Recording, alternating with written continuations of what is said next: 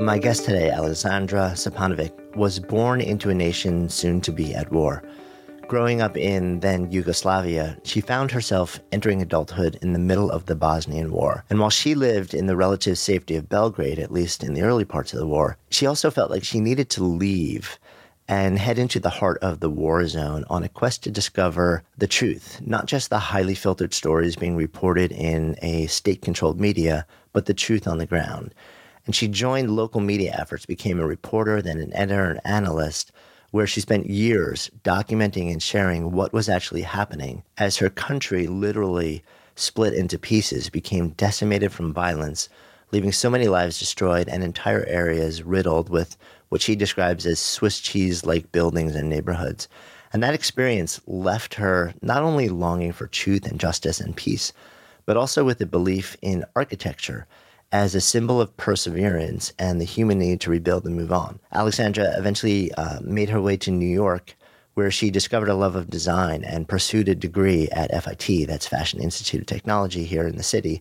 And that program awakened an inner eye for detail and also kind of reconnected to her passion for architecture and interiors and the idea of home.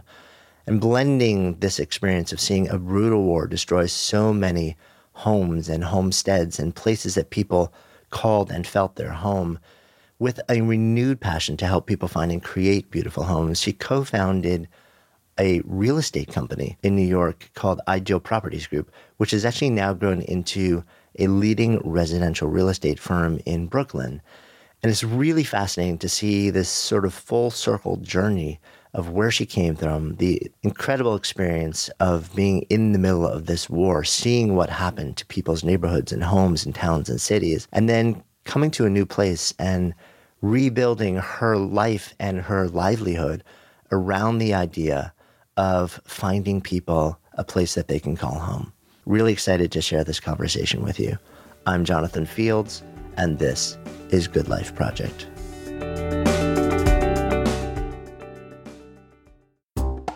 Hey, it's Jonathan with some cool news. You can now listen to new episodes of Good Life Project completely ad-free, exclusively on Stitcher Premium. In addition to ad-free episodes, you can also listen to tons of other ad-free Wondery shows. And with Stitcher Premium, you get access to hundreds of hours of original content, audio documentaries, exclusive bonus episodes from some of your other favorite podcasts. You can sign up now for a free month of Stitcher Premium by going to stitcherpremium.com/Wondery and using the promo code Wondery. Then once you're signed up, just download the Stitcher app for iOS or Android, start listening. That's stitcherpremium.com/Wondery and the promo code Wondery.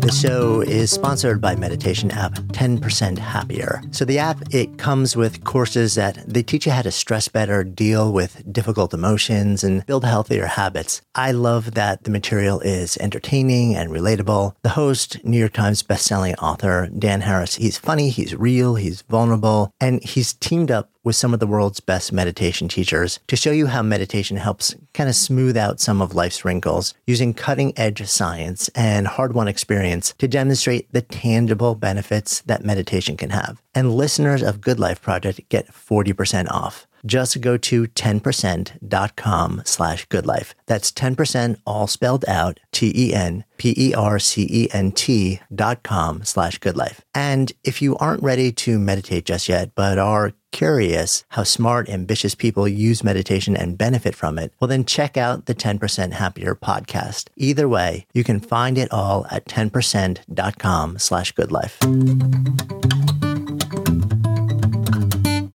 Good Life Project is supported by HubSpot. Complex enterprise software, it shouldn't get in the way of launching your next campaign. That is why HubSpot built the new Marketing Hub Enterprise. So say goodbye to countless hours of software management. Their platform offers the power and flexibility that scaling companies need to succeed with the ease of use that you expect. So you match every customer interaction to revenue, use AI to test and optimize, and create more personalized personalized experiences. Plus, you can integrate HubSpot with hundreds of other tools and apps. So stop managing your outdated and overly complex software and start creating remarkable customer experiences. Learn more about the new features in Marketing Hub Enterprise at HubSpot.com/Wondery. That's HubSpot.com/Wondery.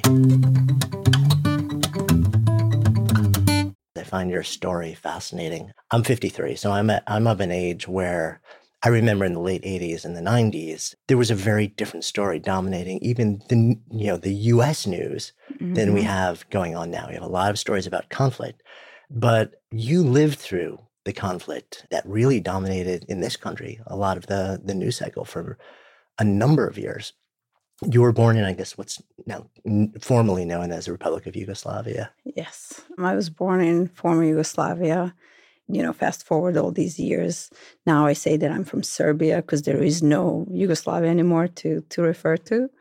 And it was an interesting time and an interesting place. And then it all fell apart. Yeah. What part of Yugoslavia were you? I'm originally from Serbia. So okay. I am from the bad side of the conflict, if you wish. Yes, I was born to a place that then exposed me and my countrymen to a whole lot of really interesting propaganda.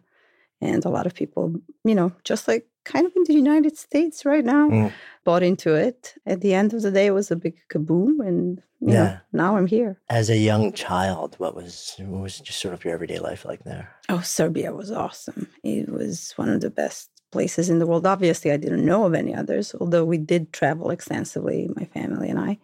It was fun. You could play out in the streets with your friends, not care about much, except for maybe what type of candy you were going to try to coerce your mom to giving you before dinner. That was about it. It was pretty lovely. Idyllic. Yes, it was really nice. We were one of those places that most people thought we were behind the Iron Curtain, but we were not. We kind of flew under the radar. We had this iconic figure known as President Tito, who played both sides, the East and the West fairly well. So we ended up being left to our own devices. Although he did borrow a lot of money over his lifetime as a president, because he was the president for life. And then that's one of the economic subtext is what did them in the long run. Yeah, because I guess back then it was sort of under the public umbrella of being a communist or a socialist government. So, but it's interesting. I have almost no memories of classes I took in college. The one memory I do have of a professor was a judge from former Yugoslavia who left the country, fled the country, sought asylum here, was then, according to his story, tried in absentia, and if he had ever returned, would not be a good thing. And that was my earliest sort of exposure to that world. What did he teach? He taught international law. Interesting. Yeah, and he spoke from a lot of personal experience. It was also my first exposure, coming up from a fairly idyllic, like suburban kid in New York, to sort of subtext and reality versus the gloss of what's really happening, as he would share stories about, what seems to be happening from the outside looking in and what's really happening, internally on a government level. Yeah, well, it's an interesting, we could have, at least a few parallels drawn right now between, the Milosevic regime and how skilled they were at manipulating the media, skilled beyond belief. Well, actually, they kind of owned the media as well, so it was fairly easy, I guess, to have that agenda on, 100% of the time. But you are seeing a lot of that here now. Part of me wonders, since I came to New York back in 1999, I've learned quite a few interesting words, one of them being gentrification. And now this other one of, this idea of democracy in flux, to put it at least. So it's an interesting time to kind of be here and have been there. Yeah, because you have a very different lens. I would imagine that a lot of things that people who are born and raised in the U.S. conceive as being inconceivable, impossible. Yes. You probably look at it and say, not so fast. Not so fast. And that's one of the favorite questions out there that I always get is, well, how do you do it? The real estate market in New York City is so competitive and, it's such a dangerous and, living on the edge type of an environment. And I'm like, yes, it is. You're right. It is. But compared to where I come from and what happened to me prior to real estate in New York City, it's a different world. Yeah. It pales in comparison. So you're growing up in what we'll call Serbia for now. Yes. When did you start to notice a shift from idyllic, like everything was great as a kid, to, things are changing? Well, there were already some signs, even when you're a child and you're a little bit, you still have that lizard brain going on. You still start to pick up on little items, such as I used to, because I am from Belgrade, the capital of Serbia, then Yugoslavia, where you would see en route from your home to your school, there would be the presidency. And then every now and then, President Tito would be coming back to the country, and they would take everyone from our school out into the streets to cheer him on. So we would be so happy because he's returned, a big, beloved Tito, the ruler of the world. Not the free world, but the ruler of our world would be back. And so you would be like, why is this person so important in all of our lives? He was glorified and turned into this, larger than life person. And then when he died, there was a widespread hysteria everywhere from, Serbs were crying, Croats were crying, Bosnians were crying, Slovenians were crying. I know this for a fact because my mother is Slovenian. She cried when Tito died. And I remember crying when Tito died as well. My father died a few years prior to that. And I felt this sudden sense of an even deeper loss, which is so weird. You lose your father when you're 9, and then you lose the president of your country when you're 11. And you're like, I am so sad. It was a different time, but it goes to show you how this cult of a personality that's larger than life is created, and how down the road you can feel that somehow wasn't right, and that things are about to change, and that they probably just won't change nicely. Yeah. And they didn't. And it's almost, it's kind of bizarre the way you describe that. It's almost like you're a feeling of like almost more a feeling of like a child of the state or of the quote ruler than of your own biological father to a certain extent. Yes. And because, I already had, I guess, 2 years to not maybe mourn the loss, but percolate on the loss of my father. And it was already real and live and present in my everyday life. And then all of a sudden there was this next blow. So yeah, I never thought about this way, but I realized that might have kind of defined that early childhood kind of moment for me. And then later on in college, really, when everything started falling apart, I realized I just couldn't stay silent and just be on the sidelines. I couldn't do it. Yeah, and you mentioned also that your mom was actually not Serbian. My mom is not Serbian. So was there any conflict or conversation around that growing up in Belgrade? There was, Belgrade was very cosmopolitan at that time. That has changed a lot during the wartime, and then after the war, when most of the refugees from Bosnia and Croatia have settled in Belgrade. So Belgrade is now a very provincial type of a part of the world rather than, the metropolis that it once was. But the discourse was, there was definitely, there were weird looks now and then, we weren't really from there in a way. And I guess my mother also made one of the mistakes of, leaving me with my grandparents when I was very small. And so they taught me Slovenian. So the first language I ever spoke was Slovenian. And then when I started school in Belgrade, it was difficult to adjust.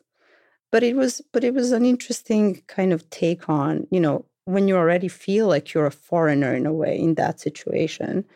It was a very easy, for me, kind of, precursor to being able to detach from the situation, because I didn't really feel entirely later on that I belonged. Yeah, it's sort of like you had a foothold in different worlds, but you didn't really feel completely a part of any. Mm-hmm. So you end up in college. What were you actually studying? Archaeology. Where did that come from, that interest? I was always interested in how things came to be, because I felt that it was important to know where you were coming from in order to understand where you're going to. So, and even at an early age, I guess one of the reasons was my grandfather who spoke about that a lot. If you forget your history and if you forget who you are and where you're coming from, down the road, you'll have a problem remembering not only who you were, but understanding who you are at that moment in time. So that's where it came from originally.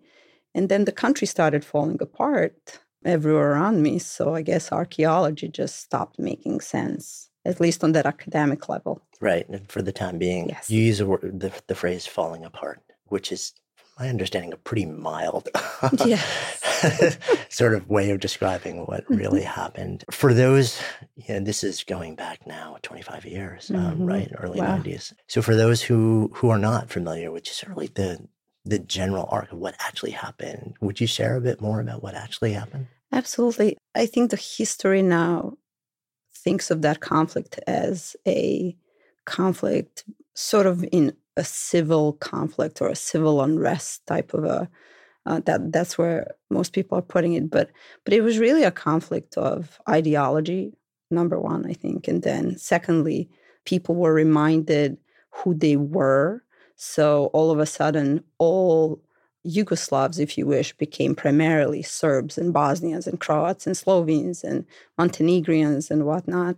So there was this tremendous ethnic tension that, in my mind, and I just have been thinking about that lately in the last maybe 15 years, it all does go back to that very elitarian regime of not Slobodan Milosevic, but Tito, who decided to not only just stay that president for life, but also stay the president after life by deciding not to name one person to succeed him.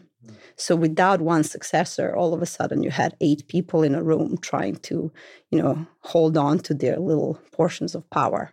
So it was bound to go into a very bloody conflict where everybody decided to, Serbs wanted a large chunk of the country because they did make up for the majority ethnically of the population. But there were a lot of other people living in the country that you couldn't just cast aside. And Milosevic's regime that was a brilliant propaganda, machinery like Saddam's, and probably even a little bit more sophisticated than Saddam's, because, Milosevic learned from like some really good, predecessors. And at the end of the day, Croats wouldn't have any of it. Bosnians wouldn't have any of it. Like any other person in their right mind wouldn't have any of it. And, they took up arms. And after 4+ years of bloody conflict, now we have 6 republics in place of one country. Yeah. When you saw people starting to take up arms and when you realize, okay, so there's no longer even the illusion of one, Right. This is, there are the different groups, the different cultures, the different histories, and now they're all fighting for a piece of this former land. What was your sense? I mean, first, just somebody who lives there and grew up there and is immersed in it and is studying anthropology, what was your experience of being in the middle of military conflict and danger? It's interesting because at the very beginning, I didn't feel it at all. And the reason for that is because I lived in Belgrade. Belgrade did not have a conflict at any point in time, except for the conflict with the Milosevic regime, which the local, populace did have for very many years. So it was more, like Kosovo and Sarajevo. Yes, Right. There was no physical conflict happening in Belgrade. And, in that sense, and not to give too much credit, Milosevic's regime, in that sense, knew what they were doing because they kept the conflict localized to other republics. Kind of like you sit in Washington, D.C., and you're fighting your war in Baghdad's of the world. Similar, not to that extent, but, and so at first it didn't really physically and fully dawn on me that it was happening everywhere. And then I realized that if I'm watching this conflict on TV for the first month or so, there's got to be an underlying truth to it that I'm not aware of and that I really had to go out and uncover it. So it was more like a personal quest for, I understand that I'm, being told about 1% of what's actually going on in the world. And I need to know what the real story is. That prompted me to go to Sarajevo. And I went to Sarajevo and stayed pretty much throughout the conflict. Yeah. What's it like if you take yourself back to sort of you arriving for the first time in Sarajevo? I think still already it was, a lot of people were still stricken by the lack of belief. There was this block by block mentality where, well, the fighting is happening over there right now, 7, 8, 15, 20, however many blocks away. It's never going to come here, really. This is not going to happen. It's not going to take place. So it was very, minimally territorial in a way, because you were thinking about it in terms of increments of how many blocks the fighting has moved down.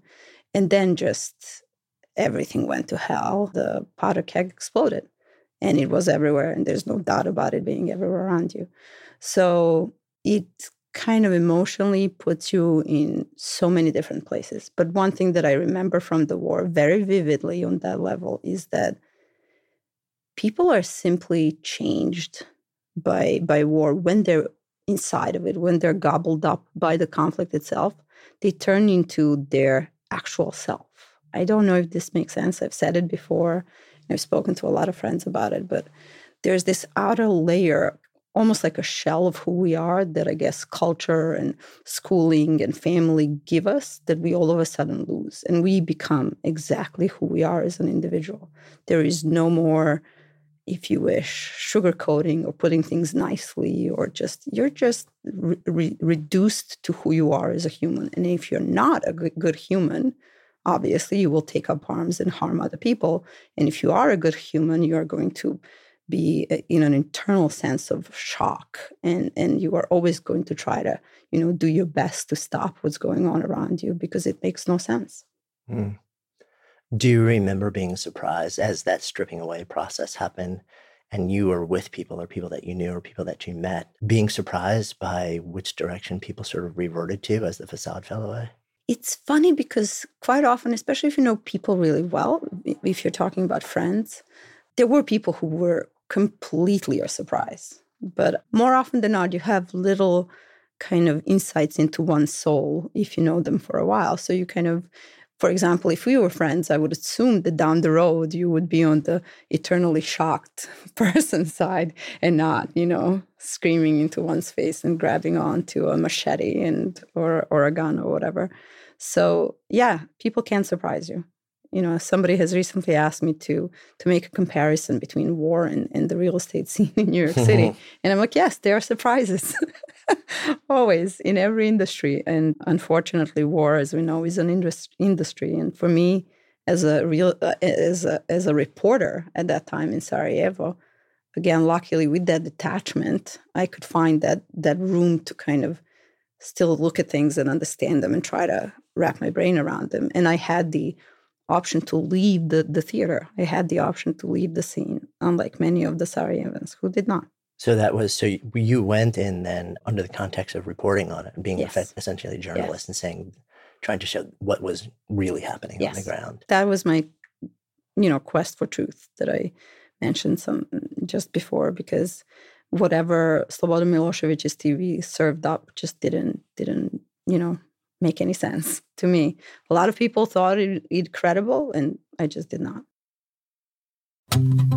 Good Life Project is supported by Signature Hardware. So if you're looking for the perfect item to take your kitchen or bathroom or house up a notch, head over to signaturehardware.com/goodlife. They offer an incredibly wide variety of pieces for every room in your house with more than 20 years experience supplying vanities, sinks, tubs, hardware, plus all the classics, latest styles, and they're in sync with all the trending colors and design touches. And they also have amazing customer service to help guide you through the process, so you'll never feel lost or intimidated. Gotta love a company that really stands behind what they offer. Stephanie and I actually picked out a collection of 8 furnishings that we love. They're unique and are 100% our style, so maybe you'll like them too. And you can see for yourself at signaturehardware.com/goodlife. You'll be amazed at the variety and the quality. So visit signaturehardware.com/goodlife to find your style today. That's signaturehardware.com/goodlife. Or just click the link in the show notes now. Real life isn't always perfect, but with Signature Hardware, it is beautiful.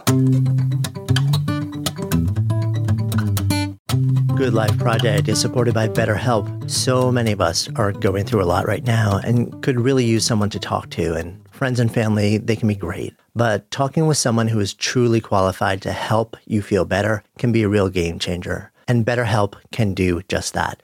They're the world's largest online counseling service. You can get started no matter where you are in the world quickly. They assess your needs and match you with your own licensed professional therapist. Then you schedule weekly video or phone sessions in the comfort, privacy, and safety of your own space. And they make it easy and free to change counselors if you feel you'd like to try someone else. BetterHelp also gives you access to an incredible range of expertise, which might not be available where you are. It's more affordable than traditional offline counseling, and financial aid may be available. So visit betterhelp.com/goodlife. That's better, HELP.com/goodlife, and join the over 800,000 people taking charge of their mental health with the help of an experienced professional. And as a special offer for Good Life Project listeners, you'll get 10% off your first month at betterhelp.com/goodlife. So when you drop into that place, though, and you come from Belgrade,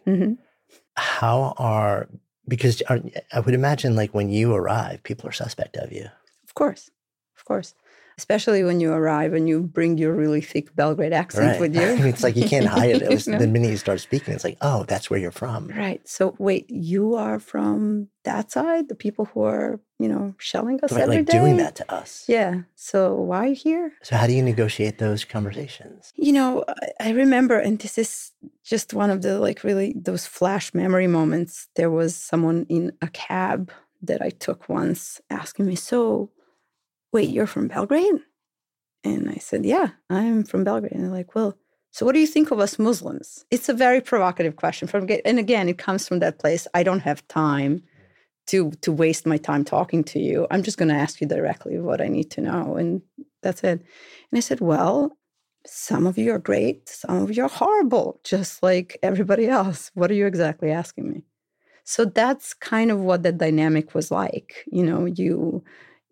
You kind of shield those questions and try to, make it reasonable that you're there because you care. I said, I could have stayed in Belgrade.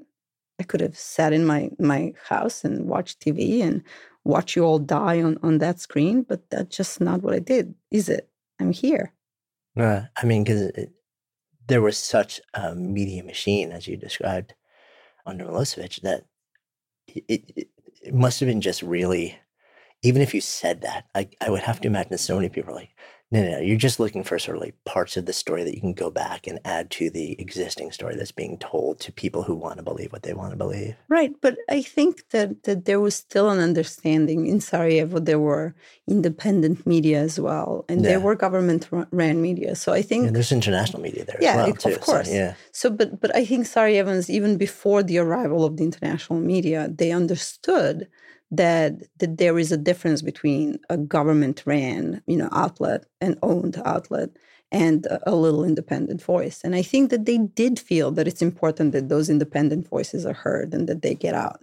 And that was, you were representing that independent voice. Yes. One of the outlets that I worked for was this radio station in Belgrade that was an independent, really anti-Milosevic station that called things the right names. And so that's where I mostly reported for and sent my stories to. Then I worked for Reuters news agency for a while. There were a lot of people interested in words coming out of Bosnia. Yeah. When you are how long were you actually in sort of quote, war zone, in a zone where there's danger? Well, I was there pretty much till, the war ended and then the peace was signed in Dayton in 95. Yeah. I actually left Sarajevo in 99 and I moved to... Wow. Yeah. So I stayed 4 years after. To see, what the next steps were. Because, I felt that if you're part of something that's at a moment where there's this grave destruction going on, you want to see what happens next and how it rebuilds. Does it rebuild? Can you help? Can you be a part of it? That's what was on my mind. So I worked for, among others, media analysis companies and the OSCE for a while and a few other places, IWPR and whatnot, Institute for War and Peace Reporting. and so on. And as you're in the, like from 91, 92 through 95, when the war finally came to an end through treaty agreement, and you're in this place the whole time. I know, you read and you hear all sorts of accounts of people and how it leads to sustained trauma, how it really changes you and your sensitivities, your awareness. And did you feel that even on as there to report on this conflict, you're still in the middle of it, living it every day, you're still in danger. Did you feel that being in that place changed you in deeply meaningful ways? By all means. It completely affects you to the core. To whoever you were beforehand, I think something, you add, maybe it's a layer that gets added on top, or maybe there's a change that happens from within. I know when I first moved to New York, it took me probably about 2 years to be able to even sit in a restaurant by myself or with a friend without worrying about my back not being exposed. I had this thing where I had to sit in a corner and see the entire restaurant in front of me to feel comfortable. And that's just, having sitting in a diner in New York City. It's kind of, I guess, ridiculous. But it's, there's that sense of physical danger that you're in at all times, that once, for me at least, when I finally felt that I could shed it, you go through an additional emotional turmoil.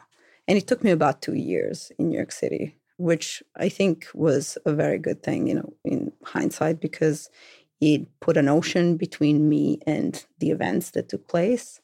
And it put me in a position where I had enough physical detachment to be able to digest and understand what happened. And I felt that being there was put to a useless end at the end, because Milosevic was still in power when I came to New York City.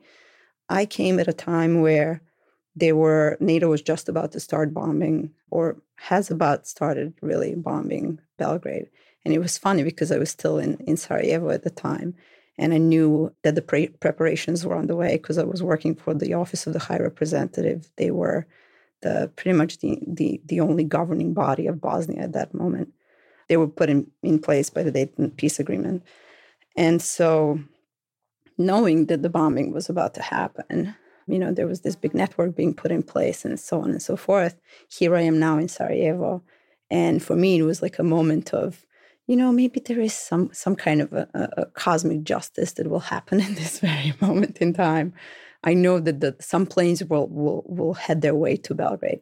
And then the part of me that is Belgrade is like, oh, all of those places that I remember from before, what is going to happen? And what's going to happen with the people? And a lot of people there don't deserve, this tragic outcome either, because, they were trying to have their voices heard. But it's difficult to go against the Milosevic regime on the streets of Belgrade and protest, because all he does is takes the tanks out onto his own streets to quell it. So, yeah. So even if you believe other, even if you're in solidarity with those who, like, the bigger regime is attacking, you can't express that. You can. Well, I guess you can, but you're at your at peril. your own peril. Yeah. Exactly. Yeah. Was your family still in Belgrade at that point? Yes. My family was still in Belgrade at that point. And I called my mom, and I remember saying, may want to leave Belgrade for a few weeks. And she says, nah, don't worry. They're not going to bomb us. They're never going to bomb us. NATO's been talking about that forever. They're not going to do it. I was like, okay, but nevertheless, remember my friend Zoran, his family, they invited you over. So maybe you could just go for a visit. Because obviously she did. She did. Because I called her until she finally said yes. I said, they're so excited to host you for, even if it's a week or two. Just as she left, the bombing started. So that was it. My brother was still there with his family. They were like, they were not, there were so many, I guess that's how propaganda works. It works on many different levels, but that's one of them, where there are all these semi-truths and negotiations with your reason at all times. Could it be? Will it be? Is it possible? And you get to this point where you don't know what to think. Yeah, and what you to don't believe. trust yourself. You don't. Yeah. Kind of like here right now. Yeah, interesting parallels, right? Mm-hmm. They're really, when you zoom the lens out and you look at that and you're like, this was decades ago. Mm-hmm. This, like that conflict has been analyzed and Mm-hmm. deconstructed and picked apart and reported on, had books written on it. And yet, all around the world, history just continues to repeat itself over and over and over again. I think Maybe my grandfather was right. Maybe we just need to stop and learn from the past and understand where we're coming from and where we're headed. Yeah. Anyway. you stay in Sarajevo from 95 to 99 as they're rebuilding. The conflict shifts for a short amount of time, at least, back to Belgrade. And Kosovo, yeah. In Kosovo, right. And what were you seeing in Sarajevo from 95 to 99? Was the process of renewal? Because at that point, the city was pretty devastated from what I recall. Yes, it was pretty devastated. And there was a lot of red tape everywhere. So even the funds that were coming in, the funds that were allocated, all these channels that were being opened up for the funds to start pouring into the country, you have to remember you're dealing with a formerly communist country. No matter what, you can change colors, you can change flags. And I know this because I was a part of the OHR when the new flag was being designed. But you can't take that whole notion of, I can take these funds and not really do what I'm supposed to do with them. And I can do that with impunity because this is such a massive theater and there's just so much pouring in that it doesn't really matter. So you had a lot of really, say, famous buildings, if nothing else, that were just sitting, untouched for very, very, very many months after the war, and some even years. And there was a lot of indecision of what to do, how to do it, where to go, and how to start anew, which I guess is normal. Also, again, you have to go through that period of shock. Okay, now it's really over because we've been trying to get this to be over for so long, and now it's really over. Now what do we do? It's kind of like you get married and you're like, okay, I've wanted to get married my entire life and now I'm married. Now what? Yeah. And plus, I mean, you're talking about areas where, even though there were local governance structures, there wasn't like end to end, this is how we govern ourselves. There was always a reliance on centralization to a certain. So now all of a sudden you got entire areas where it's like, okay, so we need essentially, effectively, to create entire self-governance structures from the top down to the bottom, and do that when we're sort of like completely devastated, and trying to recover from a brutal war at the same time and short of funds.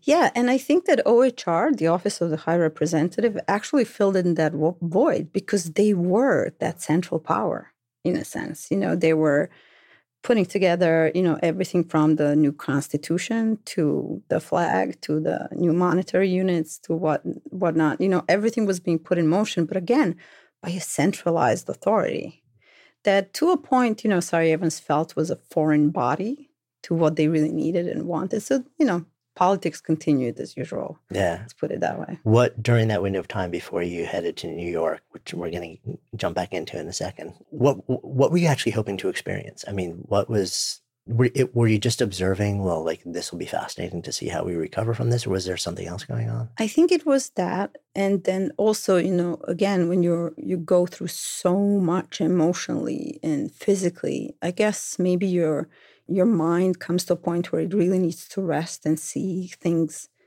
just take off and recover. And maybe I was idealistic, now that the war was over, because you crave it, you wait for it, you can't wait for it to happen. And now you've embraced it as, okay, so it's finally here.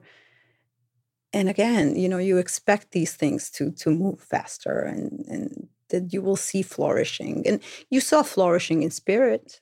The locals were finally, and I hate to say locals because, again, I was someone from a side in that environment, unfortunately, or fortunately. You come to a point where they all come to a meeting of the minds with their own, self, how they got there and what they need to do to move on as people. So if they need to mourn a relative, or if they need to, decide to leave Sarajevo or stay in, start a new business. There are so many different things that pop up as options. And I guess, it takes time to heal. Emotionally, number one, obviously, but then in every other way. Yeah. So the process of renewal, sort of like where you were focused. Were you still reporting or were you doing something else at the time? No, I was doing the media analysis a lot and that really entailed analyzing what all the local medias were doing and really doing briefings for the OHR so that, they could have that finger on the pulse Yeah. of what. So a lot of intel Yes, gathering and pretty much. Mm-hmm. Why, what makes you decide to leave? So at that point, like things are resolved. Well, kind of resolved. Kind of resolved, yes. 4 years after, like the primary conflict ends in Sarajevo, what happens in 99 that makes you say, I need to go to New York?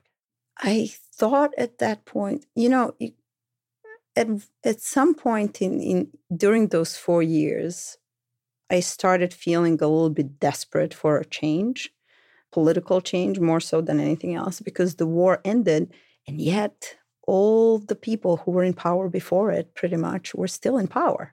And I started questioning my original motives, and I started questioning whether, my involvement actually meant anything. So at the end of that road, when you find yourself thinking, well, everything that I've done and all these days that I have risked my life or lost friends and whatnot, what was it all for? What was it about?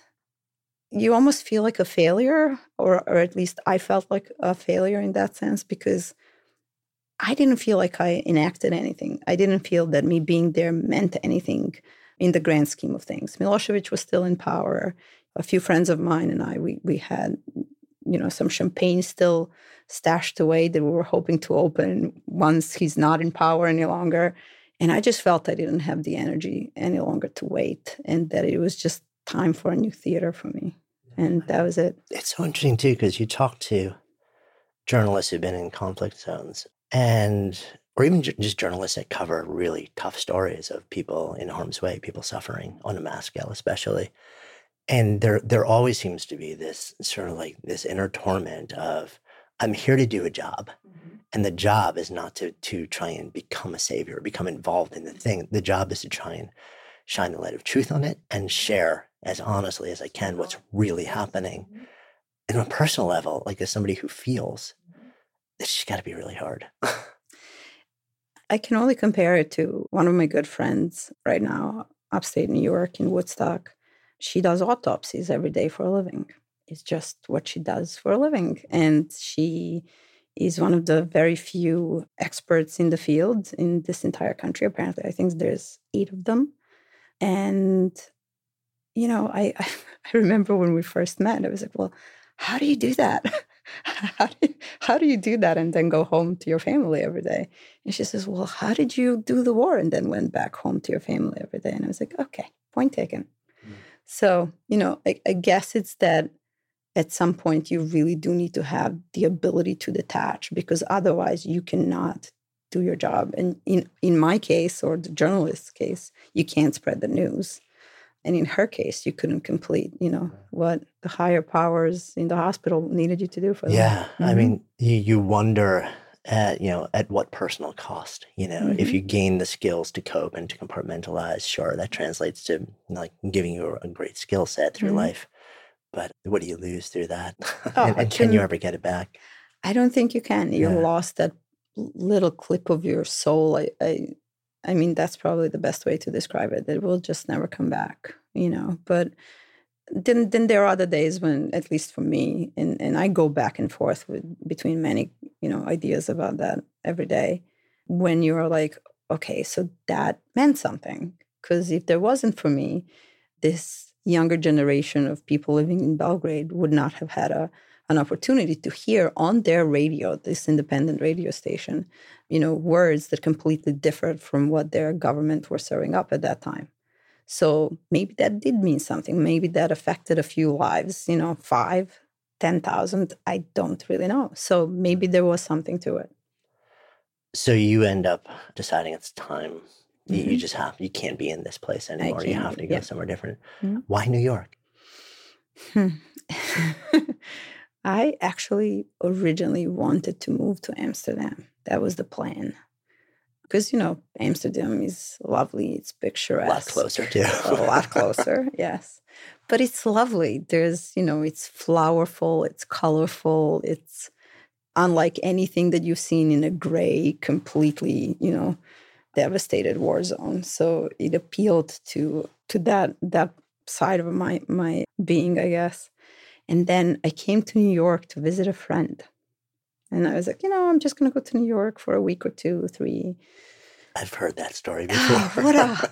I know, right? And I think most New Yorkers who are not originally from New York, that's how their stories begin. Well, I came to New York for a day, for a just weekend. To visit. Just like, And then, I was just struck by, first and foremost, how divergent these realities are. Where I come from and what New York is all about. And the first day I ended up in Chinatown, and I was just blown away by, this multitude of, there were people from everywhere in the world, passing by each other on every street, just, using different languages and not caring about anything in the world. They were just here. There was no there were no, political debates or reasons why somebody couldn't be here or had to look different or had to wear something else. Or everything was just, it made sense. People were, just completely, able to be themselves, I guess, in a way. And then, of course, I was standing actually in Chinatown, and this person appeared out of nowhere and gave me a teddy bear for no reason. There was standing in the middle of Chinatown, and somebody felt that they needed to give me a teddy bear. And I looked at, I put that teddy bear under my arm, and I looked at him, and I thought to myself, I really like this place. And that was it. I was sold. How do you stay, though? Because you're coming, how does that, did you actually have to, was it political asylum? It was political asylum, yes. I applied for a political asylum that I ended up getting about a year and a half later. And it was a very difficult time because 9/11 happened. Yeah. So then after anyone who wasn't already here automatically. Yeah, it was the process just completely stopped. But I already did have my asylum resolved by then. And then getting the green card was a forever wait. But at that point, it didn't really. So you're coming from a war zone where you've lived for years. Mm-hmm. You come to New York and you're like, finally, I get to turn the page. I'm out. I'm somewhere different. Mm-hmm. And in the blink of an eye, New York turns into something where we, especially then, we had no idea. Is this going to become the next war zone? Right. Well, a part of me, I remember that morning when the buildings went down, actually, I remember thinking to myself, I have to leave New York City because apparently wherever I go, it's like following you. something bad happens. So can't be me because, it's not the universe saying, leave. But what is this? And what was really incredible to me was the exact round of emotions. That I went through the exact same route of emotions really quickly. I was back in time in my head. Immediately, I was back in Sarajevo. And a lot of people around me, they were acting exactly as people in Sarajevo did during the war. There was that all of a sudden, everybody was a New Yorker. There was this overwhelming sense of camaraderie, of warmth, it was not the New York that I knew just a few days before that. I completely agree. It was in the blink of an eye, it was different, really profoundly different. Yeah. So when a journalist tells you that there are certain aspects of a war that they miss, that's what they're, I think, talking about. For me, that's what it was, because there's this different self that emerges in that conflict, in any conflict. I so agree. I've written about that, my own experience of it in the past, because I almost felt a sense of shame because I remember it's about 6 months or so where New York was literally, it was a brotherly, sisterly. It was just everyone was walking around saying, how can I help? Seeing each other's humanity, hugging and just really being real and in touch. And there was an urgency to being human. Right. That after 6 months or so, it kind of started to fade as the city, slowly came back. And I similarly, I remember that time as something that was so beautiful. Beautiful, yeah. And I would never want the thing that made it happen to happen. And still the change that it created, at least for a window, was stunning. It brought out the best in people in a city where normally nobody pays attention to anybody, and like your head's down and moving faster than ever. Yeah. And I remember a couple of years later reflecting on it and almost feeling like a sense of shame about missing that window of time. It's very easy to be nostalgic for those days. And that's when somebody asked me, so when people say, oh, you must be glad to be out of that conflict zone and whatnot, I always say, there's a part of me and a part of that conflict that I will miss forever.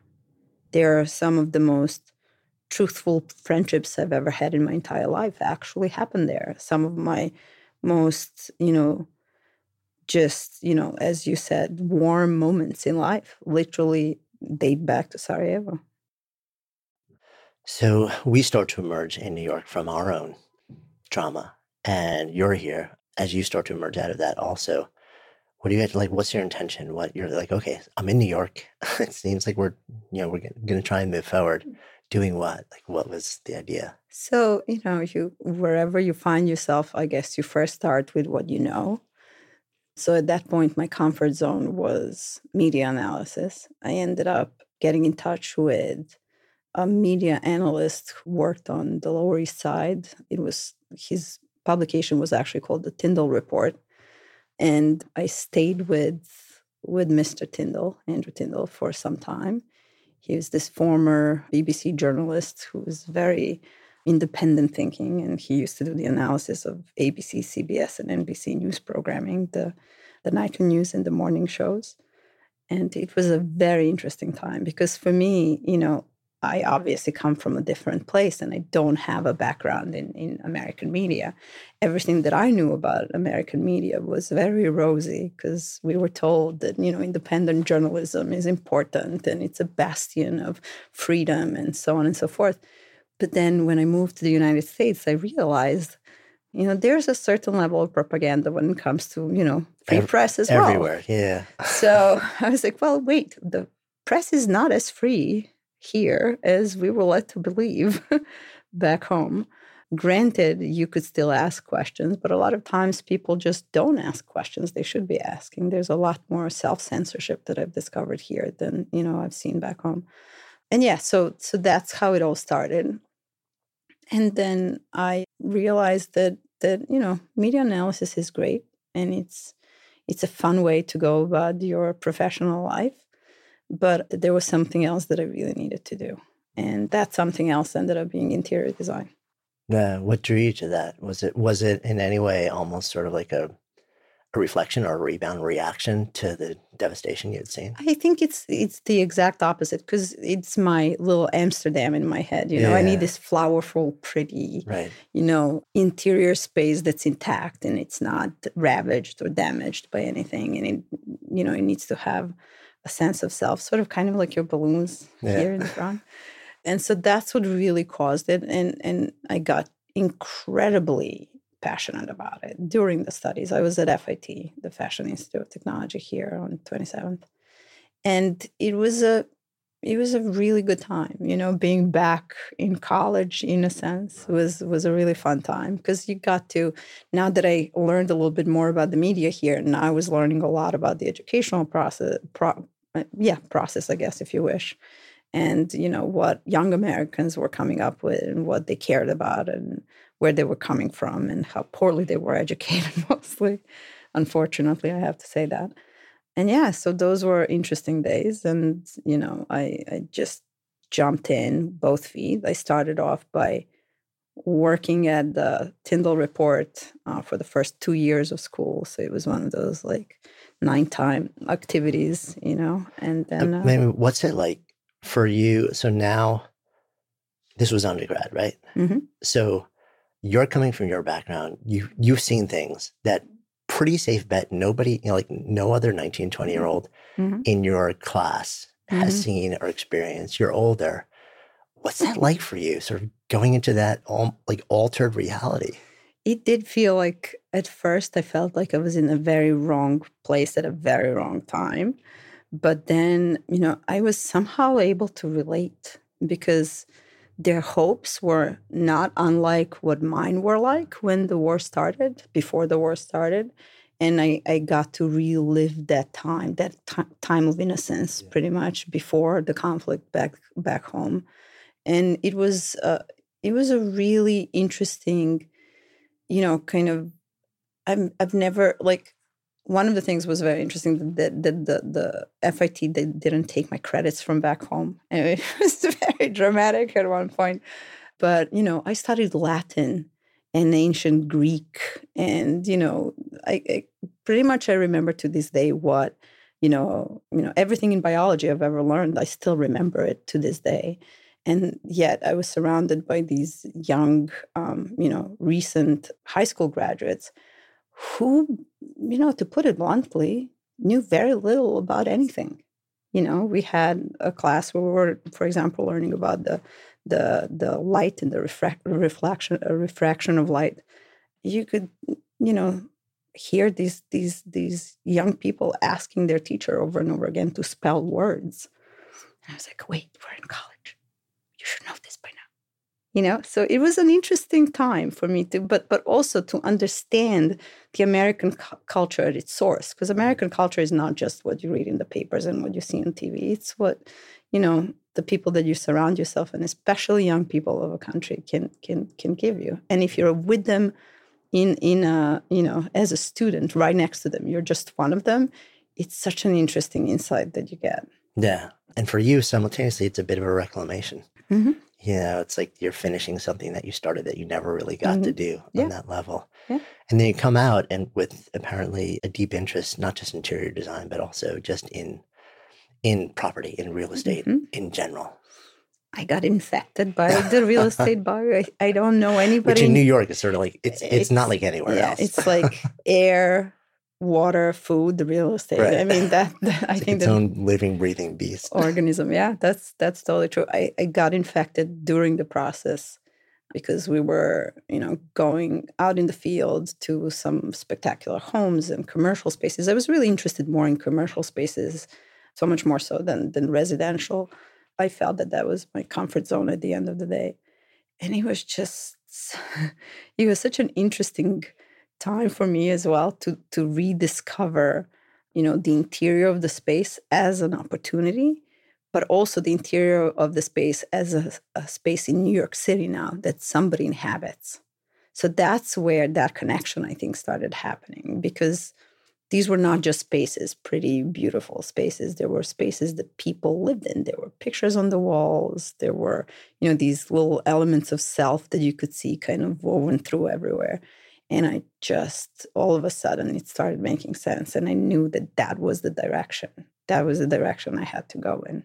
Nah, it's like your shift. And it's interesting because it's almost like, you start to officially really remove the journalistic detachment and say, I am now a player in the process of reconnecting people to a sense of home, in a process of renewal, in a process of creation. Yes, and I want to be a part of it. Yeah. You're right.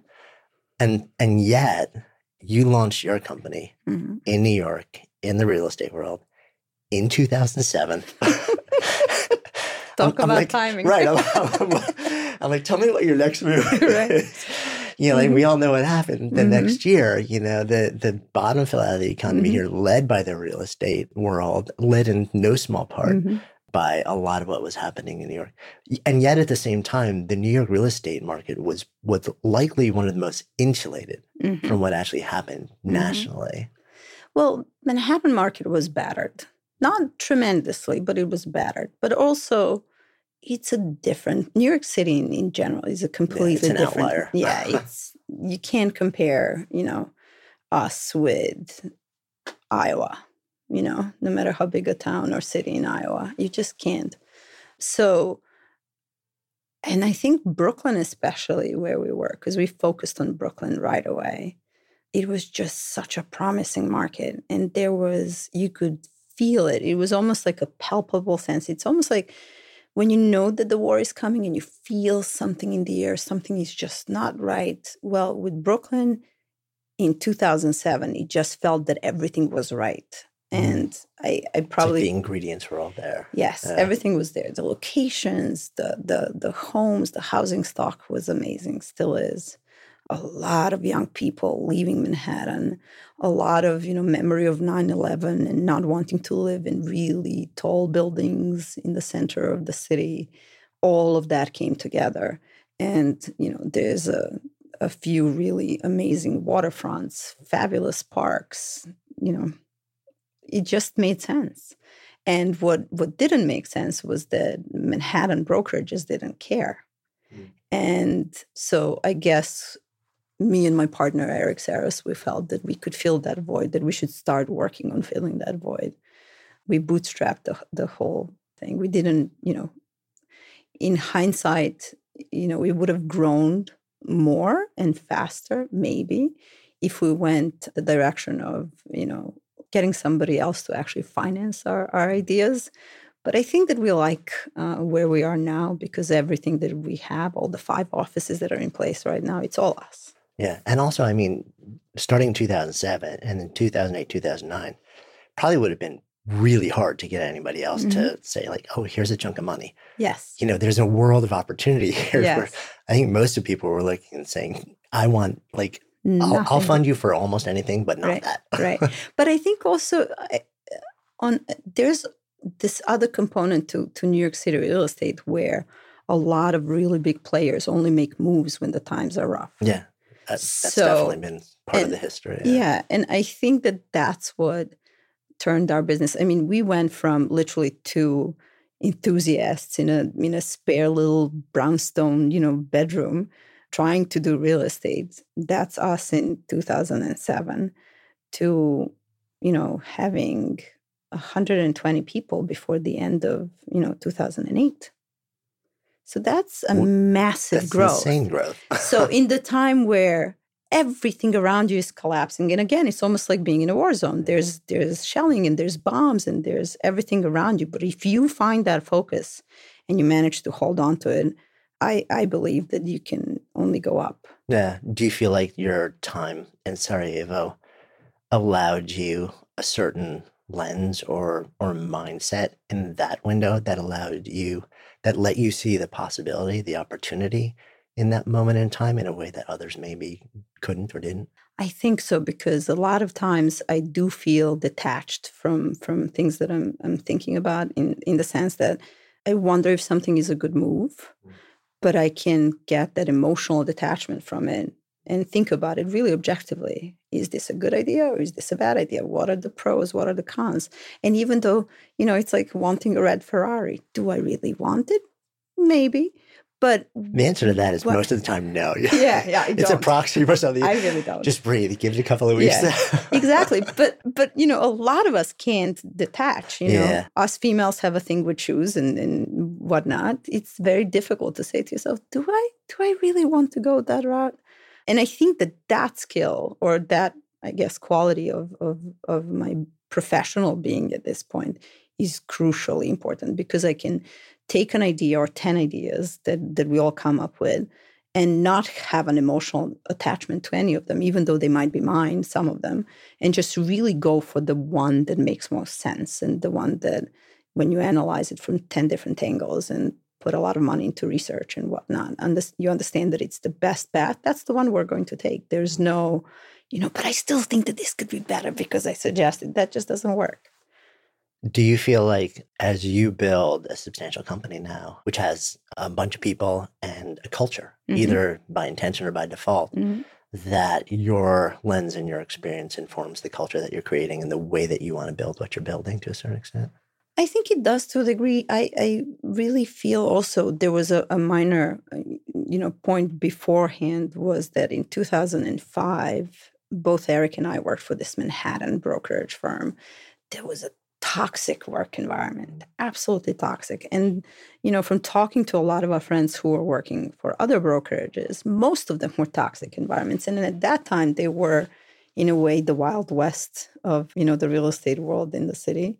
So the brokerages were really, unregulated, had no training. There was a lot going on that just wasn't right. So seeing that from an agent's perspective and being, again, in those, in that forefront, I guess, from that perspective, it informs your decisions so much better down the road, because you can decide consciously that you want to create an environment where people want to come in and work and be happy to be there and share their experiences with their colleagues, as opposed to come in there, compete against everyone, Right. create a lot of enemies and then yeah. leave. And, so yeah, we worked on creating that environment from day one very actively. So zooming the lens out now, so as we're sitting here, it's the end of 2018. This company has now been around for over a decade, grown beautifully, touching the lives of the people who are in the organization, in service of the lives of exponentially more people who you serve on a client level. When you reflect on what you've now built here over the last decade, and how does it make you feel? Part of me feels that, we have achieved something, but then the other part of me feels that we are just starting. And I'm hoping that I have not forever been bitten by that, more and more and more kind of American just thing. Bit more. Just a bit more. It's not a bit. I mean, there are certain things and aspects of the business that I think will down the road be commuted into non-for-profit aspects. So that's something that I really don't want to fully go into yet, because nobody's ever heard of a real estate company that, just does not want to make any more money and just wants to give all of their money away for the good causes. But, there are people out there who think about business that way as well. So why not real estate for a change in New York City? And so, yeah, I think at this point we are at a very good moment in time. The market is again starting to shift a little bit down the sliding scale of prices, and for us that's a good problem, because as you know, we handled that really well. It's funny. I think it was, I don't remember, maybe it was something you sent over to me beforehand. It said that one of your listings was that, like, John Travolta's house from Saturday Night Fever. Am I remembering that correctly? Yes. There's a house in Bay Ridge on 79th Street that we are listing right now. And, we all internally refer to it as the disco house. That's funny. But, the agents who are representing it, the brokers who are representing, sometimes going around going like, ha, ha, ha. So it's one of you never know what is going to come next. Oh, man. So as we sit here, coming full circle, context of this container, the Good Life Project, if I offer out the phrase, to live a good life, what comes out for you? To live a good life is to be true to who you are. Always remember it, and be optimistic about where you're headed. Everything will somehow come together. Thank you. You're welcome. Thank you so much for listening, and thanks also to our fantastic sponsors who help make this show possible. You can check them out in the links we have included in today's show notes. And while you're at it, if you've ever asked yourself, what should I do with my life? We have created a really cool online assessment that will help you discover the source code for the work that you're here to do. You can find it at sparketype.com. That's SPARKETYPE.com, or just click the link in the show notes. And of course, if you haven't already done so, be sure to click on the subscribe button in your listening app so you never miss an episode. And then share the love. If there's something that you've heard in this episode that you would love to turn into a conversation, share it with people and have that conversation. Because when ideas become conversations that lead to action, that's when real change takes hold. See you next time.